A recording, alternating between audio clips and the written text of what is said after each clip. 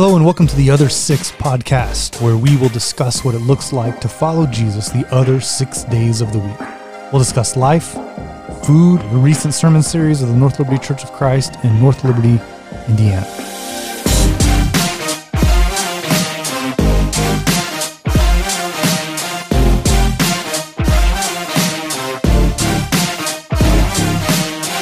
Hello and welcome to the Other Six podcast. On the podcast with me today is Patrick Andrews. Merry Christmas. And Ben Webb. Feliz Navidad. And my name is Preston, and we are going to do some Christmassy conversations today. We're actually going to be looking at kind of the tail end of our series that we've been doing at North Liberty Church of Christ. We've done this series called Immanuel, which is God with us. So we're going to talk about God being with us and how God has been with us before Jesus, how he was with us through Jesus, and how he is with us since Jesus has ascended back into heaven. So we're going to get into that conversation a little bit later, but first, I mean, this, depending on when you're listening to this, either Christmas just happened or it's about to happen. This should come out on the 23rd, and so we're full into Christmas spirit, and most of us are already, sitting with family, enjoying some Christmas movies and all those kinds of things. And so I wanted to ask you guys, what are some of your favorite Christmas traditions that you have as your family? As our family now, we established this last year because this will be our second Christmas with Evelyn. We do a string present, which is something that we've carried over from Leanne's traditions. As she grew up, there's one present that they tie a string to the doorknob of the bedroom, and they follow that to their present. And that's the first present you open that day. Oh, so okay. we're doing that. Another thing. Do you hide the presents somewhere? Yeah, it's like somewhere not by the Christmas tree. It's somewhere else in the house. I've never heard of it. Did you come up with this, or is this a thing? This is something Leanne's family did growing up. I've never heard of it. Really? That's fascinating. That is knowing them. fascinating. But I really like that. They did string presents growing up, and that's something we're doing too. So that's so when you wake up, you find a string on your doorknob. Yep. And you grab it and you follow it just to follow wherever. the string, and usually the string is run all through the house and downstairs, back upstairs, and out to the garage, back in, like wherever you want it to go. And then there's a present at the end of it that you can open. That'll be your first present for the day. Huh. Yeah, I feel cool. like I wouldn't have the patience to actually follow the string. I would just run out and try to find like a part of the string that I think is towards the end of the line. Right. But then you're opening your sister's present, and that's not good. Maybe. Yeah. I guess that's a good point. Then as a parent, then I would really mess up my kids. I would tie the two strings in a knot at some point. That would be fun. I'd like braid them together for a good like foot. That is make them have to trace it. That is the sharpest 180 in the history of this podcast, where you went from I would cheat to I would make my children miserable. That was incredible. No, it wouldn't be miserable. It would just give me the extra however many minutes of sleep on Christmas morning. There you go, right? Something like that. And then something else that we saw, this is something that we didn't carry over from any of our traditions. Growing up, it was just wake up, go open presents, and have whatever for breakfast. But the one that we're kind of came up with or saw on Pinterest or something is like their door frame is wrapped. So they have to bust out of their door frame. Oh, like as that's the first, like I don't know, not the first present, but like they're busting out of.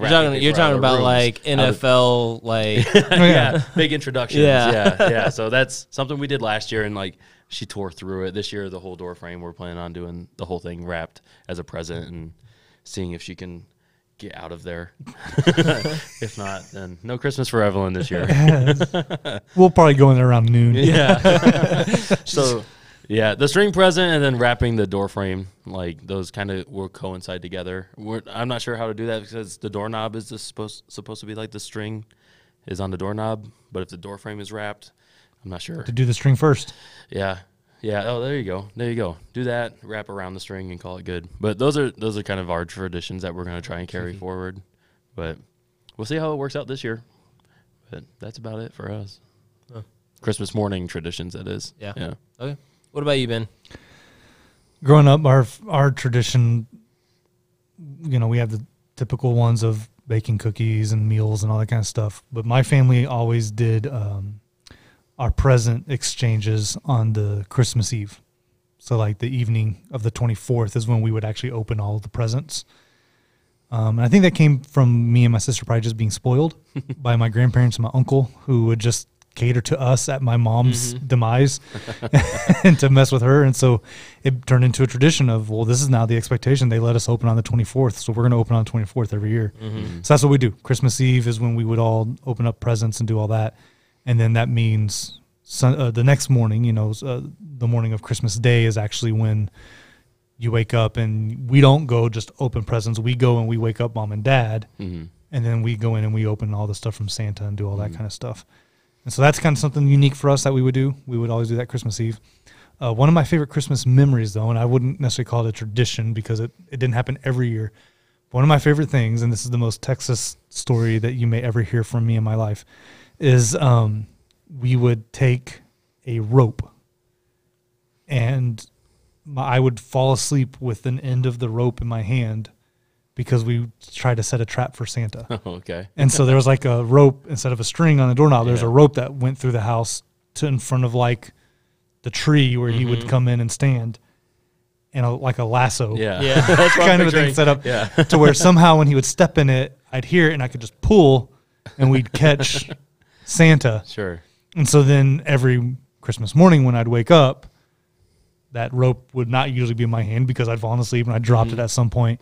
And you'd go in to find the disappointment of how the trap worked every single year, but because I was asleep, we didn't catch him. Like the rope would all be all messed up and pulled away and everything else, and there'd be like a boot print or something in the middle of it. And I always missed out on catching Santa. So that was Santa's so that was a funny thing. Yeah, but I figured trying to lasso Santa in your sleep is the most Texan thing that could ever happen. Yeah.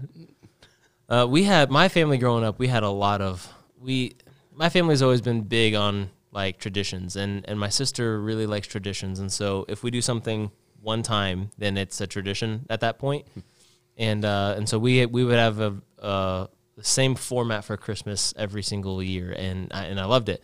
Me and my sister would wake up. We'd go wake up my parents, and then Santa would come. He would have come into our fireplace, which is in the basement, and he would leave our gift there.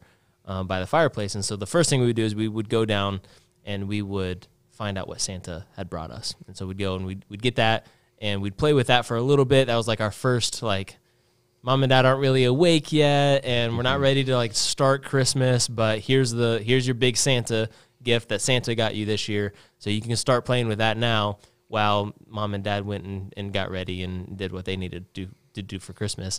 And then my mom would go make cinnamon rolls. That's been a tradition for my family always, is cinnamon rolls on Christmas morning is something that we always have to have. We usually do that too, cinnamon rolls. And then after breakfast, but for our family, it's not like, we usually do cinnamon rolls. It's if you don't do cinnamon rolls, then it's not Christmas. Sure. Like, you know, yeah. Because like I said, my sister's very much in this tradition mindset. And so we would do cinnamon rolls, and then we would come back into the living room, and we would go around in a circle, and we would all open presents. And my mom specifically, and she's still like this too, when it comes to getting presents for me and my sister, it must be fair and equal. So she's like, even though neither of us care, like we're just happy to be there on Christmas. Even to this day, the amount of money that my parents spend on mine and my sister's Christmas are usually within like $4. And it's always the exact same number of gifts that are opened. So even if my sister got more things that were less expensive, my mom will package them together so that it's still the same number of gifts that are being opened. Yeah. Because in our family, we go around in a circle and open gifts, which I love, but it takes a really long time. I thought it was also really fun the first year I went to my in-laws for Christmas, and I just show up in the door and they hand me a gift. And I'm like, oh, thank you. And then they're all just looking at me like, are you going to open it? And I was like, I'm confused. Like usually we sit in a circle, right? We do a little opening party, but they're just like, and then I look around and everyone like all of the family just showed up, and it's instantly just like, here's this gift, and they're just ripping it open like before you've taken your shoes off, kind of thing. They're opening their gifts, and I was like, this is chaotic and it's fun. Like I actually really enjoyed that as well, especially because you don't want first time meeting some of your in-laws and they're just watching you open up your underwear or whatever that you got that year. So yeah, that was kind of fun. But yeah, that was our Christmas tradition, is those things in the morning. And then now Sarah and I go through like 4 Christmases, because because we've got me and her have our own Christmas that we do usually before we go home to be with family. And then we go home and we have the Christmas with my immediate family. We've got Christmas with my mom's side of the family and my dad's side of the family, and then Sarah's immediate family and Sarah's extended family. Yeah. And so it's like Christmas all day for like 4 days. Right. Yeah. So it's a lot of fun. It's a really fun season, but it's busy. Yeah. And it's a lot of food. Do you guys have traditions like leading up to Christmas? Like my family now, one of the things we do is we do a puzzle. We do a Christmas puzzle, and we kind of get it all set up and set out, and we put it downstairs, and it's on a table, so it's kind of set up to where anyone can kind of go mess with it at any time, but it's also kind of out of the way to where you don't have to like live around it. It's not a burden to be in the home. And so we have that we do, and that's kind of like for us, it's Christmas season. Once we pull out the puzzle and we start just having it out and available, we'll watch Christmas movies or we'll put on Christmas music and just sit and do that. You guys have stuff like that? I don't, but I have questions about the puzzle. Okay. Like, is it like one of those really large count puzzles that takes a while? And then what's the time frame? When does the puzzle get pulled out? So that's like part of it. Like it's when we finish decorating the house, the puzzle comes out. Okay. Last year we did a 2,000 piece puzzle and it did not get completed. Oh, okay. Because it was a little too much and it was a harder puzzle, and we kind of got sick of it. Sure. And so this year we made a change to a 1,000 piece puzzle, and it's already completed. Okay. Which is kind of early. And so I don't know if that means we're in the 1,500 piece range. I don't know if that means maybe we had more participation. So when it first started out, it was kind of just me and Callie would do it. And then Baylor's come along. He started doing the puzzles with us. And then this year, even Benton was willing to sit down and do puzzle and do a lot of it. And so it got completed really quickly this year. We're talking about taking a puzzle with us on our trips for Christmas, that we could have that to do in other places as well and do another one. But yeah, I don't know if the puzzle we did this year was just that easy. Sure. Or if it was just more we're just getting better at it because there's more participation too. I don't know. That's cool. Do you reuse puzzles? No. What have you ever done a puzzle twice? Not a large one, like little ones, yeah. Yeah. Like small ones, but a large puzzle, no. So what do you do with a puzzle when you just put it in your box and then keep it? It eventually ends up at Goodwill, I think, is what happens. My mom loves puzzles, and this is getting away from the Christmas but puzzles. She is like part of like a puzzle exchange Facebook group. So you do a puzzle, say, hey, I've got this puzzle, give me one of yours, and I'll give you this one. And they just swap puzzles. That's cool. That is brilliant. That is a cool. Yeah. That's a great. I have an aunt when I was little who would save puzzles. So it's like she would do them and then she put a layer of glue on them, like a clear glue, and then frame them. Right. And so her artwork in her home was puzzles. Yeah. And she had those everywhere. And I remember as a kid thinking that was really strange. As an adult, I think it's really strange. Yeah. But I think it's still strange. But it was cool. Like it's different. It's unique. Mm-hmm. It's at least that. Yeah. I have redone puzzles. I have one puzzle that I actually really like. Just because it's themed after a video game, and it's a really colorful, like the art on it is really nice, and it's not too hard, but it's I think it's maybe 750 or maybe it's 1,000 pieces, so it's up there. It takes, if me and Sarah do it, it'll take us a week of on and off doing it. I think it took us about a week exactly to do our puzzle. But one of the reasons I really like this specific puzzle is because it's the only puzzle I have that I think it's the only puzzle I've ever done that I have every single piece. Every single puzzle, it doesn't matter if I buy a brand new puzzle from the store and bring it home, somehow, some way, they're missing pieces. Yeah. This is the first year that we complete a puzzle with all pieces. Yeah. And I think maybe the first year we did it, we accomplished that. But since then, I mean, we've got dogs in our home. And so if a puzzle piece falls, we don't know it's on the ground until we pull it out of our dog's mouth. Right. And it's destroyed. So this year we were very attentive to that and succeeded. We got all the pieces done. I mean, I've been very attentive to it before, and I've still, there's just been a missing piece somewhere. I don't know how that happens. I don't know if it's a thing that is just you just expect with puzzles or something, but I don't know. This one, though, we've always had all the pieces. I've done it 3 or 4 times, and I'm always very careful to make sure they all get back in the box because I actually really, really like having the attitude of being able to complete something fully is so much greater than when you do it and you're like, yeah, but there's that missing piece there. So when you finish a puzzle and there's a piece missing, you don't even see the puzzle. You see that empty blank spot right in the middle. And you lose all feeling of accomplishment. Right. But back to conversation. Right. Is there any other things that you guys do like leading up to Like, Christmas? We always, like, the Christmas season starts officially the day after Thanksgiving. We put up decorations and do all that. And that's usually when Christmas music's playing in the house, movies are in the background. But I can't think of anything that's like real like tradition, like leading up right to the Christmas day. Yeah. My mom always gets us an ornament, like usually after Thanksgiving. My Sarah and I usually get Christmas pajamas every year, like a new pair of pajamas, which I don't really wear pajamas, so it doesn't help me all that much. But it's something that we do. That's really probably, and then just watching Christmas movies like everybody else. We watch a lot of Christmas movies. I just thought of one. We will normally, Leanne and I will make sure we go through. Michigan City has their park that's by the lake. Mm-hmm. They do tons of Christmas lights all through there, and we'll usually make sure we find at least one evening and go out and do that. That's where we got engaged. So it's like we think back on around that time. Was it a Christmas season you got engaged? Yeah, Oh, yeah. that's cool. We got engaged the day that they turn all the Christmas lights on. So That's they cool. have like a parade and stuff. So we went and did all that. But so it was kind of like Yeah. something to remember, and it's just kind of fun. Yeah. A lot of people in our area go up to Winding Brook. Is that what it's called? I think Winding that's Brook neighborhood. up in Yeah. South Bend, up there. Years ago when we first moved here, the Flex had first invited us to go up there and do that, and they would take us to Five Guys, and so we would like go eat dinner at Five Guys, and then we'd drive through Winding Brook and look at all that, and we actually did that this year. So Nice. like that's kind of a tradition. We went and ate dinner at Five Guys. We went to the Flex started music, for you. Yeah, we went to a music program. And then afterwards we went to Winding Brook. And then afterwards we tried to go to Krispy Kreme afterwards for like dessert. It's like 10 at night, but they were not open. Oh, Really? bummer. Yeah. I thought Krispy Kreme was a 24-hour thing. They have newer hours because of everything. So when we got there, it said that they were open till 11. But they weren't. But then there was a printed out piece Yeah. of paper that was Yeah. taped to the window right next to where their hours were that said right now they're only open till 8. So we missed out. That's a bummer. It is because I was really looking forward to that part of the night. Yeah, for sure. North Liberty Church of Christ supports a mission called FAME. We like to do this in every episode of ours, that we like to highlight a mission that's doing good work for the kingdom of God in other places in the world. And so today we want to tell you about FAME. FAME stands for the Fellowship of Associates of Medical Evangelism. Founded in 1970, FAME has helped build over 70 facilities in 29 countries.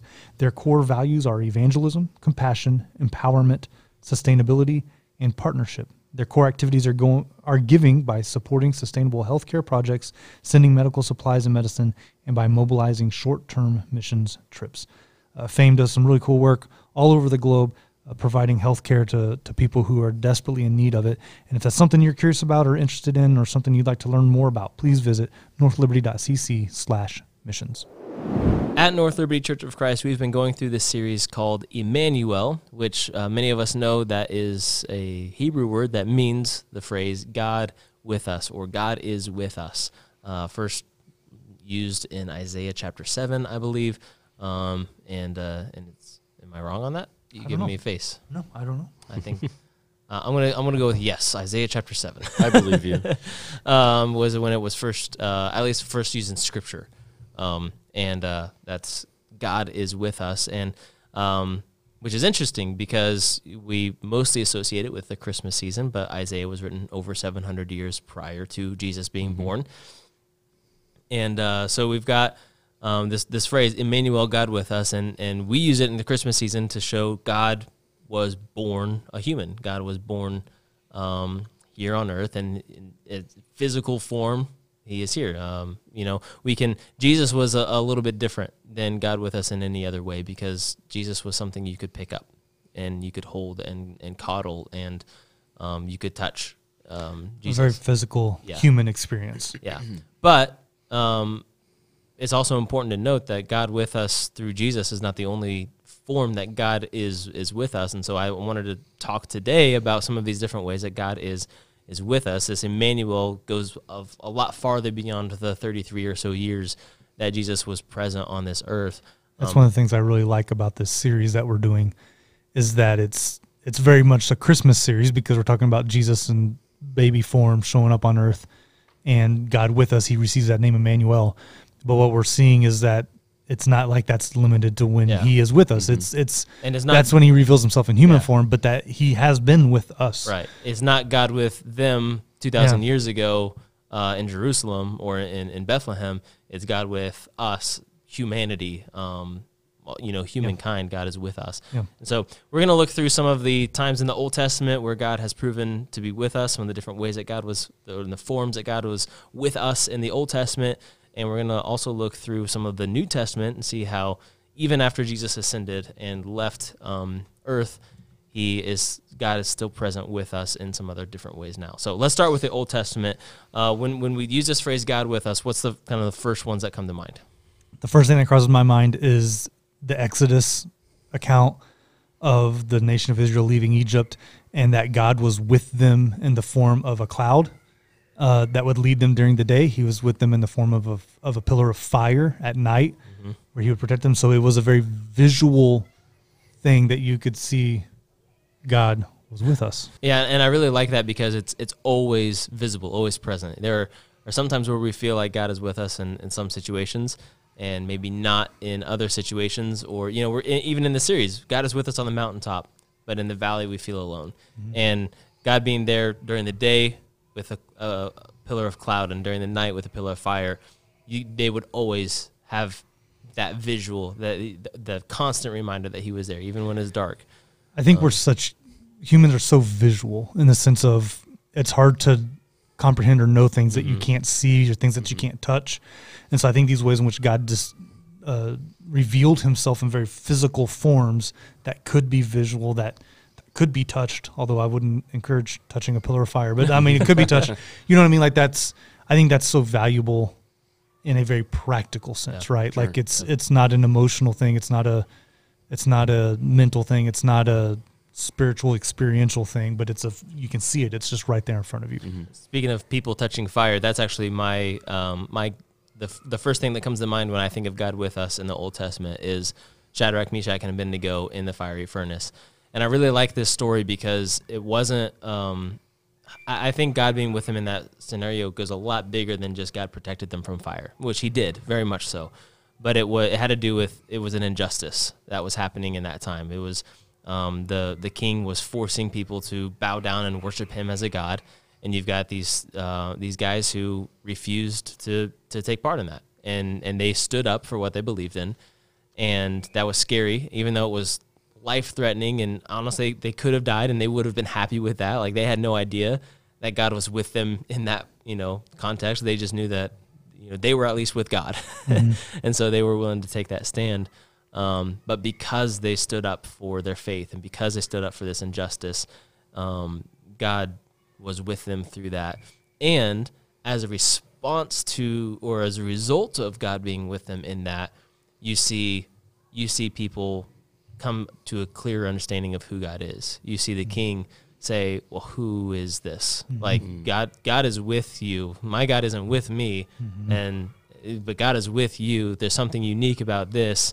And he changed laws because God was with these three guys. I think that's incredible.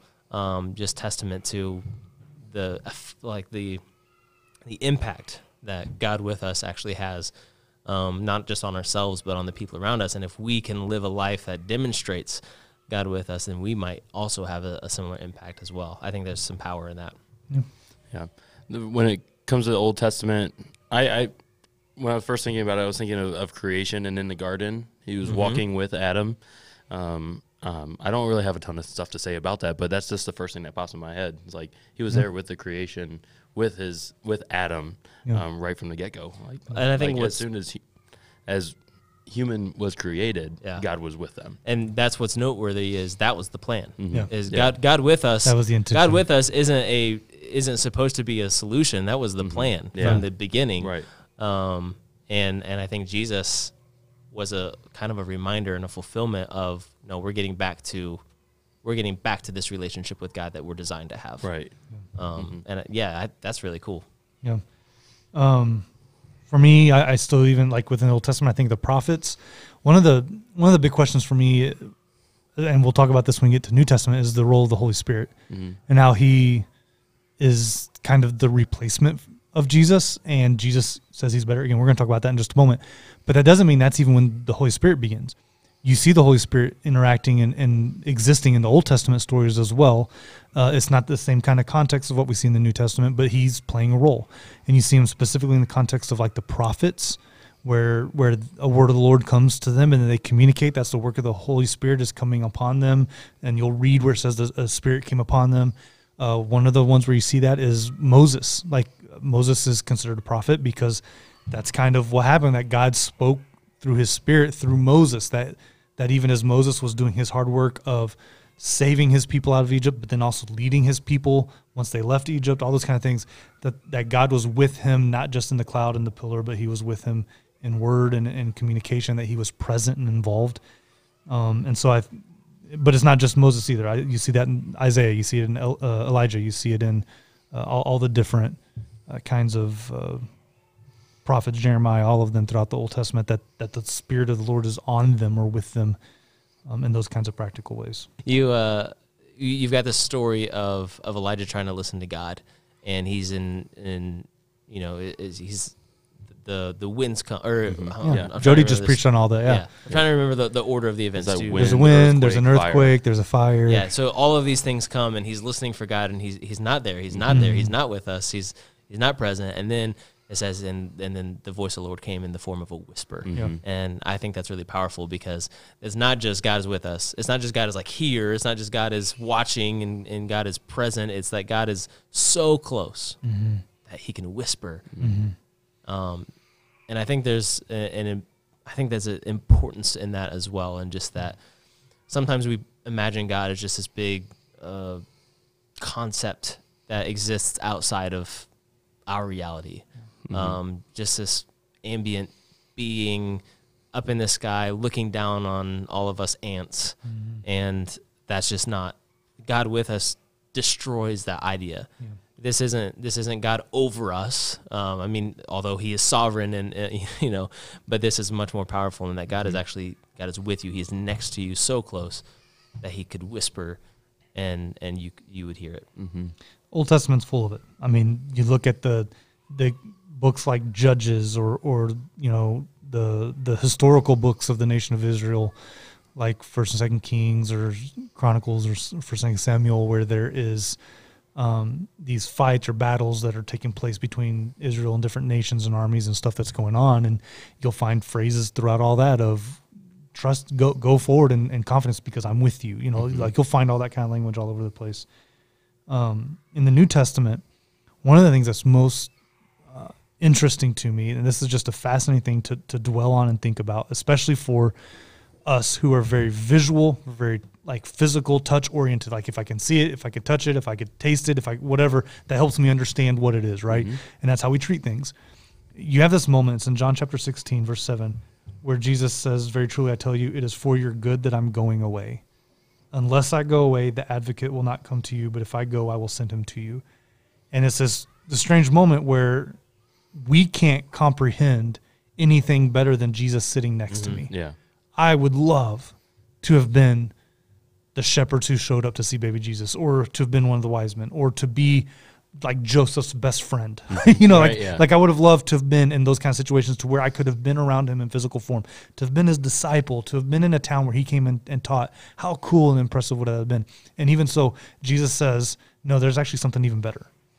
And that it's actually better for me to leave the physical existence of what you guys can very easily comprehend for something it's harder to comprehend, but it's actually better. It's superior. And it is really hard to comprehend, because how many times have we heard, well, I can't believe in God because there's no evidence. If you could touch Jesus, just like doubting Thomas, like he was able to see Jesus's scars and say like, oh, this is Jesus. Now I believe. And we don't get that opportunity. And so for us, it's like, man, is that really better? Because I think it'd be better if you if you came to me in the form of an earthquake. Thomas wants to believe, but it'd be easier if I could stick my fingers in his side. Right. Yeah. Exactly. Okay. Well, and then Jesus says, blessed are you because you got to see, but blessed are those who believe without seeing. Yeah. Right. And that's the context we find ourselves in, and that there's something more blessed about that. And that Jesus says it's actually better for us because of the Holy Spirit. The act of the Holy Spirit as God invested in our lives. Through baptism, he makes a permanent residence within us, that he chooses to be invested full-time in us and through us, is better than Jesus sitting next to me on the bus. He's living in me.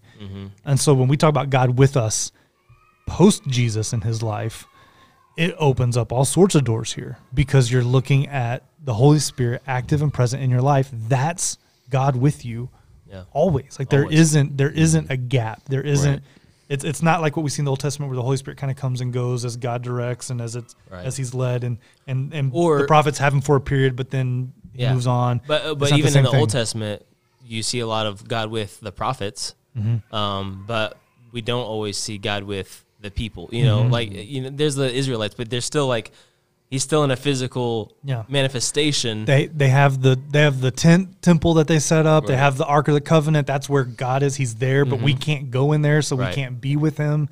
There's kind of a separation difficulty, barriers that exist there. But the Holy Spirit is he's not with them. Again, like that's the whole thing. He's not with them. Yeah. He's with you. He's with us. Yeah. New Testament barriers are gone. Yeah. Barriers are gone, and read through the book of Acts and read the stories of the work. I mean, Acts, I remember this from our days in college. Acts, actually, the name of that book is the Acts of the Apostles. And so it's kind of like a historical book of the early church. But I remember in college, one of our professors saying it would be better if it was the Acts of the Spirit, because that's really what's going on in the book of Acts, is that it's the Holy Spirit is moving and acting and directing, and people are getting in touch and tune with that, and incredible explosive growth is happening because of it. Well, and that's basically where the book of Acts starts. It starts with Jesus ascending into heaven, and then Acts 2, we see the tongues of fire. Yeah, drops down, and you have this incredible miracle of communication take place, and speaking and in hearing, and people are converted because they're blown away by this message and what it means. And from the get-go, we see the Holy Spirit is more, and this is, man, this is maybe dangerous to say, but I'll say it, and then you guys can tell me if this was stupid or not. It seems the Holy Spirit is more evangelistic than Jesus, in the sense that Jesus came, he had a message, people came to him, people walked away from him, whatever else. The Holy Spirit shows up on the scene, and it's explosive. It's kind of a different deal altogether. I would say that it's Jesus' message. I would agree, but I think it's because the Holy Spirit and Jesus serve different, different roles in fulfilling who God is. Jesus came for a very specific reason. Well, one, to seek and to save the lost, which kind of blows your thing out of the water with, which he does. Yeah, he does, and he grabs thousands of followers and performs many, many miracles. But ultimately, the reason Jesus came to earth was so that he could die. And Jesus was the only one that could do that, because he was the only one that was human. Out of the different forms of God, Holy Spirit isn't physical. Like the Holy Spirit, death isn't an option for the Holy Spirit, because it's not human. Jesus, I can't remember who this was. I was listening to him on a podcast the other day, and I wish I could remember the name for you guys. But he was pointing out how, in order for God to become human, he had to release some of his godness. Like he was still 100% God. But also, if you think God is omnipotent, well, Jesus wasn't. Jesus was a baby. You know, like there's not a 2-year-old Jesus who knows all of the secrets of the universe. There was humanity to him. And in the same way, his death is like, God is not able to die. But Jesus died, even though he is God. And I know there's a lot of complexities that goes in with that, but it's just showing Jesus and the Holy Spirit serve two very different roles, part of the same God, but two very different purposes. The Holy Spirit's role is to empower believers to spread the kingdom post Jesus leaving the earth, to spread this good news, this gospel of Jesus Christ, even after it seems like God is no longer with us. He is with us in even a greater, more broad sense, but it's through us and empowering us to continue spreading and evangelizing. One of the themes of the book of Acts is the all-inclusiveness of that. So you look at the Old Testament, the Holy Spirit was there. Some people had access to him. Most people didn't. It was kind of an exclusive club of what that looked like until Jesus kind of broke those barriers. And there were very rare times where anyone outside of the Israelites God was with. Yeah, exactly. And then in the book of Acts, you have these moments where Peter has this incredible vision that he's supposed to eat animals that his whole life he's been told he's not allowed to eat. It's kind of strange. That's a weird dream to have. Whatever. Okay, you wake up, and then you fall asleep and you have another dream, and God's like, I need you to go talk to this guy named Cornelius and present them with the gospel. And he goes, but they're not Jewish, and they accept the gospel, and the Holy Spirit comes on them. And Peter's sitting there looking at this like, whoa, I didn't know this was possible. I thought this was for us. I didn't know it was for them. And then he has these dreams about these animals that he can eat and not eat and all this kind of stuff. And all of a sudden these barriers start breaking down when you realize this isn't a God in the Ark of the Covenant. This isn't a God in the cloud or a pillar of fire anymore. This isn't even God in the form of Jesus and a man. This isn't God to the prophets or to the high priest who can access this. This is a God for everybody. That there is, all these barriers are absolutely gone. And that when we say God with us, this is a very literal term of what we're talking about here. This is not a figurative thing. That in the acceptance of Jesus and the belief in him as our Savior, and acceptance of him and his work for us as a Savior, and his death for us, but also then his conquering of death and raising back from the dead. He takes care of our sin problem. He takes care of our death problem. When we accept those things, and the Bible says very specifically and very literally in my understanding, that when you are baptized, that is the moment that the Holy Spirit makes that permanent residence in you. It's then no one comes to the Father except through the work of the Holy Spirit. Like, he leads us through that to make those decisions. So he's involved, but he's not yours 100% up until you have that decision, when you go through that. And so that's where, we talk about God with us. It's a very literal thing. Yeah. Immanuel, very literal for those who've accepted Jesus and been baptized in his name. Yeah. If you listen to when my message a couple weeks ago on the God with us, one of the things I did mention was God with us is not the same as when, you're sick and someone leaves a Facebook message for you that says, "Oh, I'm with you in spirit." And it's not like getting a card in the mail that says, like, "I'm praying for you. I'm with you." No, God is with you. Like, he is next to you. He is in you. He is through you. He is, in the most literal and amazing sense of the word, he is with you. There's a lot of power with that is worth dwelling on and meditating on, way beyond just this, oh yeah, I've got God, I've got God, it's all good. Yeah. And it's easy to connect with that through the word of Christ, with like the scriptures that we have available to us. And with 2 Timothy 3:16, all scripture is God-breathed and is useful for teaching, rebuking, and correcting, and training in righteousness. So he's with us, and for us that are physical, need to see the sight, need those things, we have this book that we can physically go to and to read, and that helps reveal himself to us. Yeah. So it's good. Yeah. And that's just another form that God is with. He's with us in the Holy Spirit. He's also with us in the very physical, tangible words of the Bible, where that's his chosen method to reveal himself to us in 2021. Most frequently and easiest to access way to know who God is through his word. And I think that's another way that God is with us in that. And talk about with you, carry it in your pocket. You get down on your cell phone, like you can't get away from it. I mean, even the scriptures at one point in history were not something God with us. It was to the select few. It looked more like the Holy Spirit in the Old Testament. But we live in a world now where everyone has access to it in a very real, tangible way. There used to be a time, I'm old enough, you guys are probably a little bit younger. There used to be a time, and to some extent it still happens, but there used to be a time when people would not have a Bible, to where if they were curious or interested in trying to learn more, that churches would have Bibles that they would give out and give to people.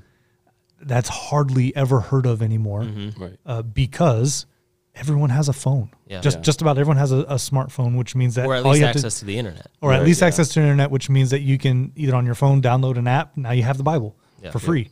Or you can jump on internet. Bible.com is the Bible translated in all sorts of different versions, and it's fantastic. And so access to Scripture for every single person, even that is a way in which God is with us very literally and for everybody. It's not a in limited every thing. Like, I mean, there's still a couple languages out there that we haven't been able to translate it to, but it's every language for the most part. And I've got a friend who's doing that work. I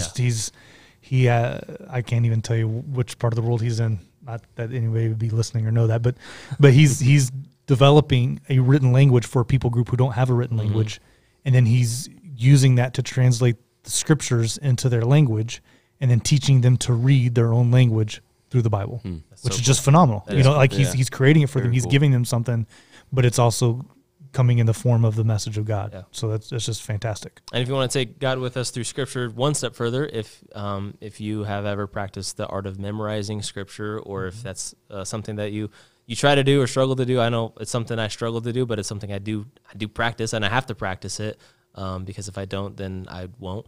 It's because it's not something that comes Yeah. naturally to me. But that's God with us even to another level where it's not just God with us on my phone. It's God with me in my heart and in my mind, that I'm internalizing these words of God and trying to allow those words to actually transform me.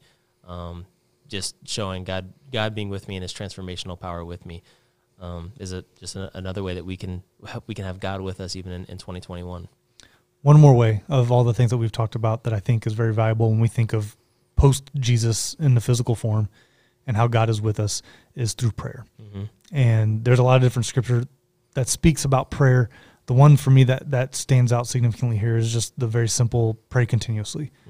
Because if we can mentally attain to the idea that God is with us, then we can pray continuously because we just see Him as being with us all the time, right? Like it's kind of a switch, at least the way I see it in my mind, that if I can kind of flip that switch and recognize He's with me always, it means I can pray always. It means I can talk to Him at any point. It's not the formal prayers. Like when I see my wife after the day when I've been at work and she's been at work, when I get to her, I don't go, "Dear Christina." I was just thinking that. You know, like I don't have to address her that way. I just say, "Hey, here's what's going on in my day." Yeah. And we talk and it's a back and forth conversation.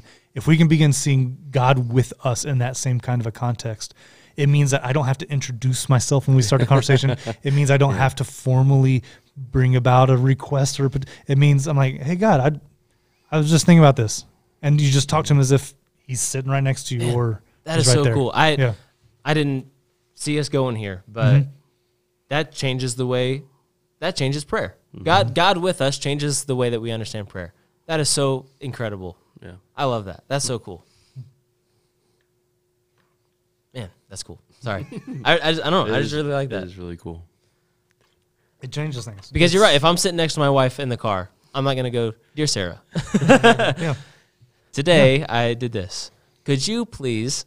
No, the whole format of prayer like that is under the assumption that I'm sending a message to Him. Right. It's as if He's not here. Now, I get formal kind of stuff and prayer. I have some hangups on some of that kind of stuff. There's some people who feel like if you're going to pray, you have to take your hat off. I think that's our cultural standards. I don't think that's a God standard. Although, I mean, there's stuff in the Old Testament that talks about when you pray, your head shouldn't be covered. I even know like that stuff's there. I get it. If I'm going to live in a context of pray continuously, it means that I'm going to pray when my hat's on. I'm going to pray when my hat's off. Right. Like it's not about my hat. It's about this relationship. Yeah. But sometimes we treat prayer like it's such a formal thing. There's a reality of when I'm praying, I'm stepping into the throne room of God. But the throne room of God is in me. Like I don't have to go there to present my petitions to Him. He's with me. He's where I'm at. He's in my basement in the middle of the afternoon. He is on the bathroom floor on the worst day of my life. He is in the car with me when I'm bored or I just don't have anything else to do or think. Like he's with me. I don't have to go to Him to Right. communicate this stuff and to pray. He's with me. He's already where I'm at. I just have to talk. And so I understand the formality of prayer. I understand the dear God. I understand the amen. In Jesus' name. Like I get all that kind of stuff. I mean, but part the of that other part of it is, man, just if He's with you, you're going to talk to Him differently. I'm going to talk to Him differently if I see Him as being present in my life than as if I have to stop what I'm doing to now approach the throne room of God to Him to be able to communicate with Him. I don't. That has a time and a place, Right. but I don't think that's the predominant way in which we ought to I think mean, about like prayer. corporate prayer and praying as a group, you're not going to get away from that because that at that moment you are sending a prayer on behalf of a group of people. That is kind of a sending kind of spirit and attitude in that setting. But I think that can revolutionize how you pray. Yeah. with this Definitely. perspective. Oh yeah. Because even then it's not a dear God. It's a God. We know you're in the room with us right now. Yeah. We know you're here, and this is where we are. This is our heart's desire. This is how we want to interact. Whatever else it may be, right? And it changes And- what that sounds like. And one more cool thing with this is, I think part of that formality of like taking our hat off and dear God, and trying to say the right words in prayer, I think part of that is we see God as sovereign, we see God as king, and he is, but that's kind of intimidating with, man, I'm taking this to God, but that's God. Like, this is a big deal. I feel like God, a Disney movie, like I'm approaching the throne and I have to do it with the right reverence. And if you do it wrong, then he's going to kick you off the, what is that? Emperor's New Groove, like throws him, throws him off the, but God with us, I think, is important because God is not us with God. God chooses and has chosen to be with us. He wants that relationship. He's following. He is with you. He is consistently chosen to come where we are. Yes. Right. And that is a shift as well with just like, we don't have to get our life perfect before we approach God. Mm-hmm. We don't have to figure out the right words before we approach God. We don't have to say the secret passcode to get through the doorway of the temple in order to approach God. He is already with us, and he has chosen to be with us because he loves us, and he wants us to call on him. He wants that relationship with us. And I think that's that changes just our attitude with prayer as well, just with this acknowledgement that he has chosen a relationship with me. Yeah. It is me choosing him, but that's not the only part of the relationship. He has chased me. I mean, he asked you out first. Yeah. Yeah, exactly. And we sing that song, Reckless Love. Yeah. Mm-hmm. Just about, doesn't matter how far I run, he's going to keep chasing me down. He's going to keep knocking down walls. He's going to keep following me no matter how hard I try. He's always going to be there because he is with us, and that's not going to change. Mm-hmm. Yeah. I was the kind of guy, I was never going to ask out a girl unless I was like 99% sure she'd say yes. You know what I mean? Yeah. Like, I was not the guy that would ask a girl out over and over and over again to like try to wear her down to where she'd say yes to me to go on a date. All right. Like, that's not who I was. That is who God is with us. Like, he is knocking on our door every day. He wants to be in that relationship with us so much. Like, it is very poignant. Immanuel is God with us, not us with God. Mm-hmm. Yeah. It's the, even all the illustrations of there was this gap between us because of sin, and Jesus comes and he's the bridge. Okay, well, it's still not even we have to walk across the bridge to get to God. God has walked across the bridge. It's the story of the parable of the lost son. He doesn't sit on the porch and wait for his son to get all the way up on the porch. Right. He sees his son off and he runs to him. Mm-hmm. That's the God that we have. He is consistently choosing to be with us. Yeah. And we just have to live in those realities. And with all of that, in the spirit of this podcast, we're trying to see how do we live like a Christian the other 6 days of the week? I think this is a really cool place to land this plane kind of thing, where we often see the church as where we go to the church to experience God. Mm-hmm. But this is one of the most, when you're getting to the heart of this whole podcast, of the other 6 podcasts, we're looking at what it looks like to live a life of Jesus outside of the walls of the church, the other 6 days of the week. God with us is probably one of the most key things that we can try to understand is God is with us even when we leave the church. We don't have to come to the church building to experience God. We don't have to come to the church building to worship God or to pray to God or to hear God speak to us. But the other 6 days of the week, all 7 days of the week, however many days of the week, 13 months, doesn't matter. Yeah. God is with us in those times too. In the good times and the bad times, God is with us. At church, at home, at school, at work, in wherever, God is with us. And that should change the way that we go about it. We should go about our day with confidence. Mm-hmm. We should go about our life with confidence that God is with us and he is protecting us and guiding us. And that should allow us to go about our day with joy, knowing that we don't have to live in fear, but we have joy that Jesus has rescued us, and that the Spirit is living in us and working through us. And we should have faith in those conversations that come up, and when we're talking to the person in our workplace, and we feel the Spirit tugging on our hearts to say, like, maybe we should just mention, I was at church this week, and just start that conversation. But we're scared. No, because God is with me, and I know that God is with me. And when we can drill into our minds that God is with us, period. Like, God is with us, period. That should change the way that we live every single day. Definitely. I think that's a good place for us to kind of bring that conversation to a close. As usual, I mean, we hope that these conversations that we're having are spurring conversations in your mind and conversations that you want to have. And so if you'd like to talk more with any of us about God with us, please just reach out. We can continue those conversations. But now is a good time for us to close this episode with some Christmas movie trivia. All right. This is 11 questions. Okay. And I got 8 out of 11 right. And I'm not a big movie person. Okay. You guys know that about me. And so it is multiple choice. There's a few questions that I think are impossible to get, but I think most of these you're going to know and you're going to get, and it should be pretty simple. All right. Do we get like double points if we don't need to? If you can get it without the multiple choice. If we want to guess without the multiple choice, we have the chance for double. But if we get it wrong, we have the chance for 0. How's that? Yeah. You don't get it. You don't get to guess after the multiple choice. Chances. Yeah. Okay. That sounds good with me. Okay. And so I think we can do this pretty quick. It'll be good. This one's a hard one, so I don't expect you to get this one. How many lights were on the Griswold's house on Christmas vacation? Oh, man. How many lights? By the way, there's a house in Winding Brook that looks like that. They've done the lights streamed down the siding all the way around it, just like this. So that's funny. If you want to see something in real life, it's out there. How many lights were on the Griswold's house in Christmas vacation? Anybody want to guess? I'm not going to guess, but I do feel confident after I hear the answers, I might get it right. I have an idea, too. Multiple choice. Okay. 40,000, 25,000, 10,000, 24,983. I think it's C. That was what I had in my 10,000? head. That seems like it's too low, but that's the number that I had in my head. Okay. If that's what you're already thinking, you're going to stick with it. Yeah. I really feel like it's D, that specific number, but the fact that it's the only specific number makes me think maybe not. I'm going to say C or D. Sorry, the 24,900 and whatever.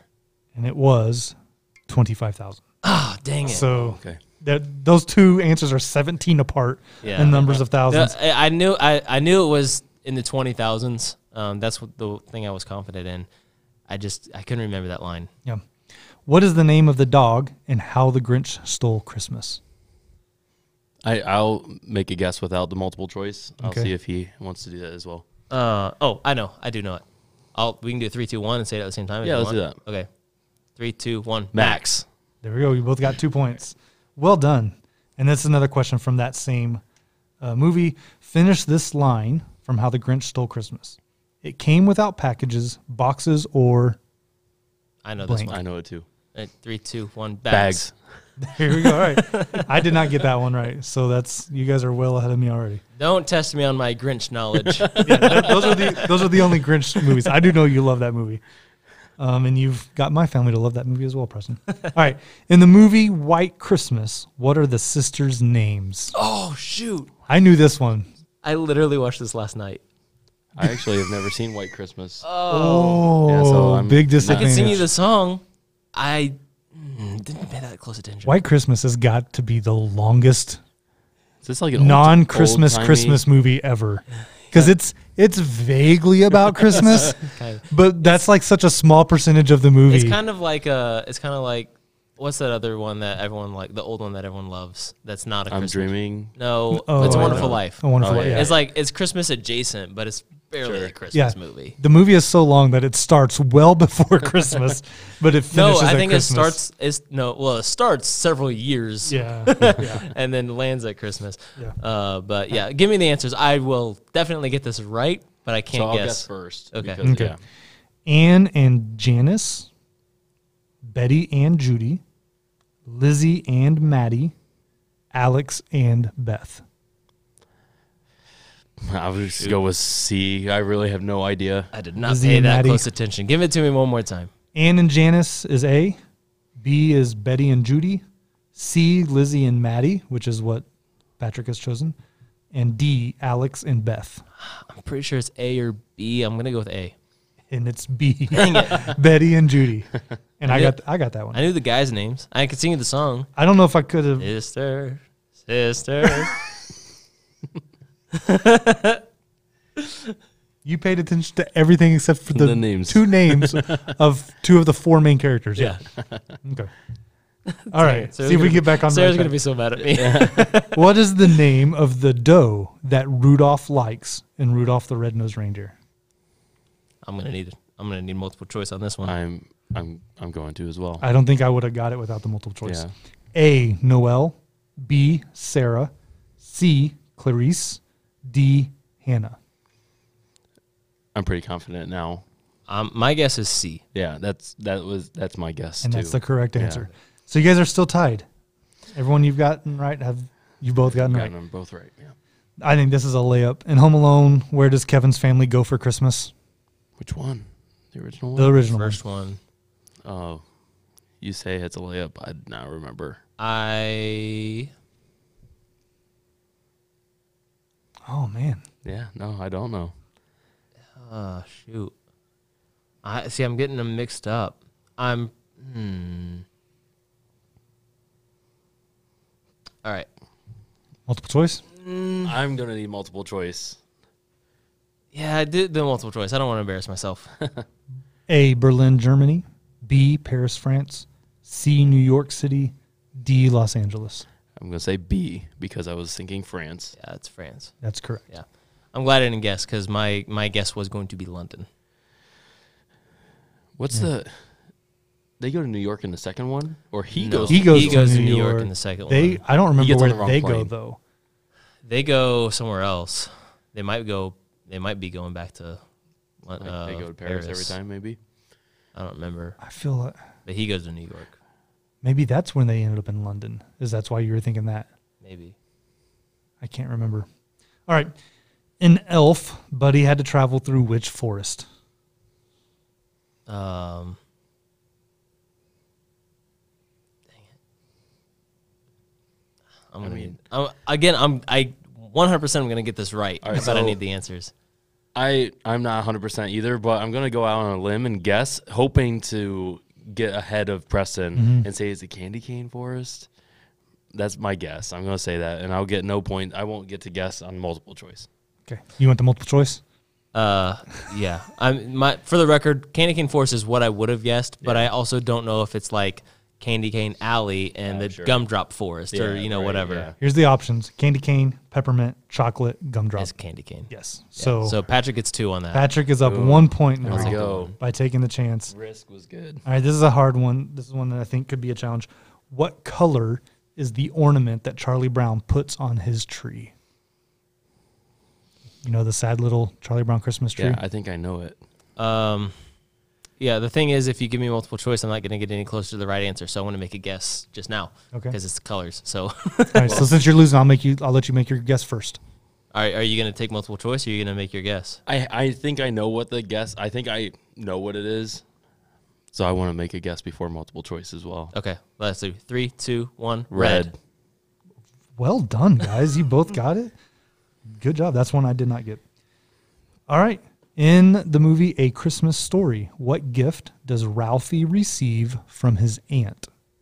Oh, I know I this. know it before too. Yeah. Yeah. So 3, 2, 1. The pink bunny pajamas. suit. Yeah, pink bunny suit is correct. Very Yeah. good. Also, by the way, I get that a Christmas Story movie is like, nostalgic, I guess, and some people like it. I watched it for the first time within the last probably 3 or 4 years. I hate A Christmas Story. This is a different movie. It is 2 hours of screaming kids. It's my grandma's favorite movie.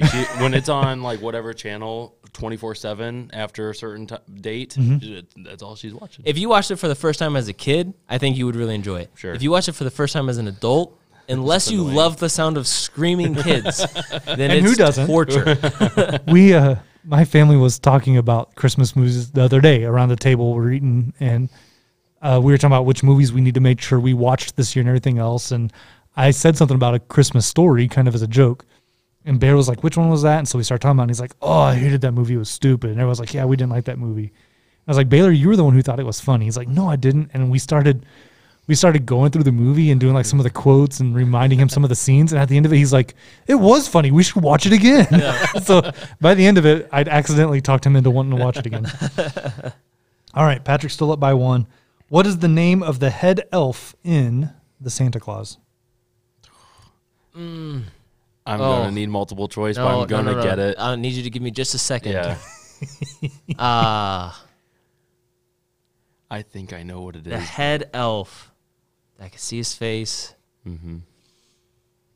Oh, no, I'm so mad. I'm so I mad. think I know what it is. I'm not going to make a guess because if I get multiple choice, I think I'll be able to get it. But sure. I have to make this. I have to get one up. This is the next to last question. There's only one more after this. So What, if you is get the it without last multiple question an choice- easy or a hard one? I could answer that, but I don't think it'd be fair. Okay, Am I up one? I'm up one. you're up You're one. up one. Man, I even know the first letter. What do you think the first letter is? I'm not gonna say. Oh, yeah. There you go. Yeah. Because I think That was a real smooth move, Patrick. I'm thinking of a name, too, and I was like, well, if he says that, then maybe I'm right. pretty sure I'm confident in like at least 4 letters in his name, but I can't figure out which order they go in. Give me the multiple choice. This is dumb. You're good for multiple choice Yeah, as well, Patrick? yep. All right. Barnaby, Bert, Bernard, and Benjamin. All right, it's definitely not what I thought it was, but I think I know. Can you give him one more time? It's definitely exactly what I thought it was. I know Barnaby, which one it is. Bert, Bernard, Benjamin. Well, I think it's C. Which is what? Bernard. Yeah, it's Bernard. Okay. And that's correct. Okay. Patrick maintains his 1 point lead. I thought it was Gerald before. Oh my gosh. That would have been awesome. 3, 2, 1. Gerald. Nope. I got to get this last one. Last one. Finish this iconic line from It's a Wonderful Life. I'm out. I don't think so. I think you might know this. Every time a bell rings, an angel gets his... Oh my gosh. Okay. Okay. Okay, ready? Eyelashes. All right, ready? we doing a 3, 2, 1? Yeah. He said eyelash. All right, ready? 3, 2, 1. Gerald. That's Gerald is correct. Every Yes. time a bell rings, Yes. an angel gets named Gerald. All right. I thought that was a fun trivia one That was that good. you guys would actually get a lot right. Most It of the felt time, I good. feel like our trivia is how many wrong answers can I make you get. Isn't that kind of So the point, though? that was a fun one. Yeah. So Patrick wins. That was good, man. I haven't won in a while. It's been Yeah. a bit. All right, so you've got our trivia next time then. Yeah. Yep. We want to thank you guys for listening in to our Christmas episode of The Other Six Podcast. Thank you, Ben. Thank you, Patrick. My name is Preston. This has been The Other Six, and we will look forward to doing it again with you in a couple weeks.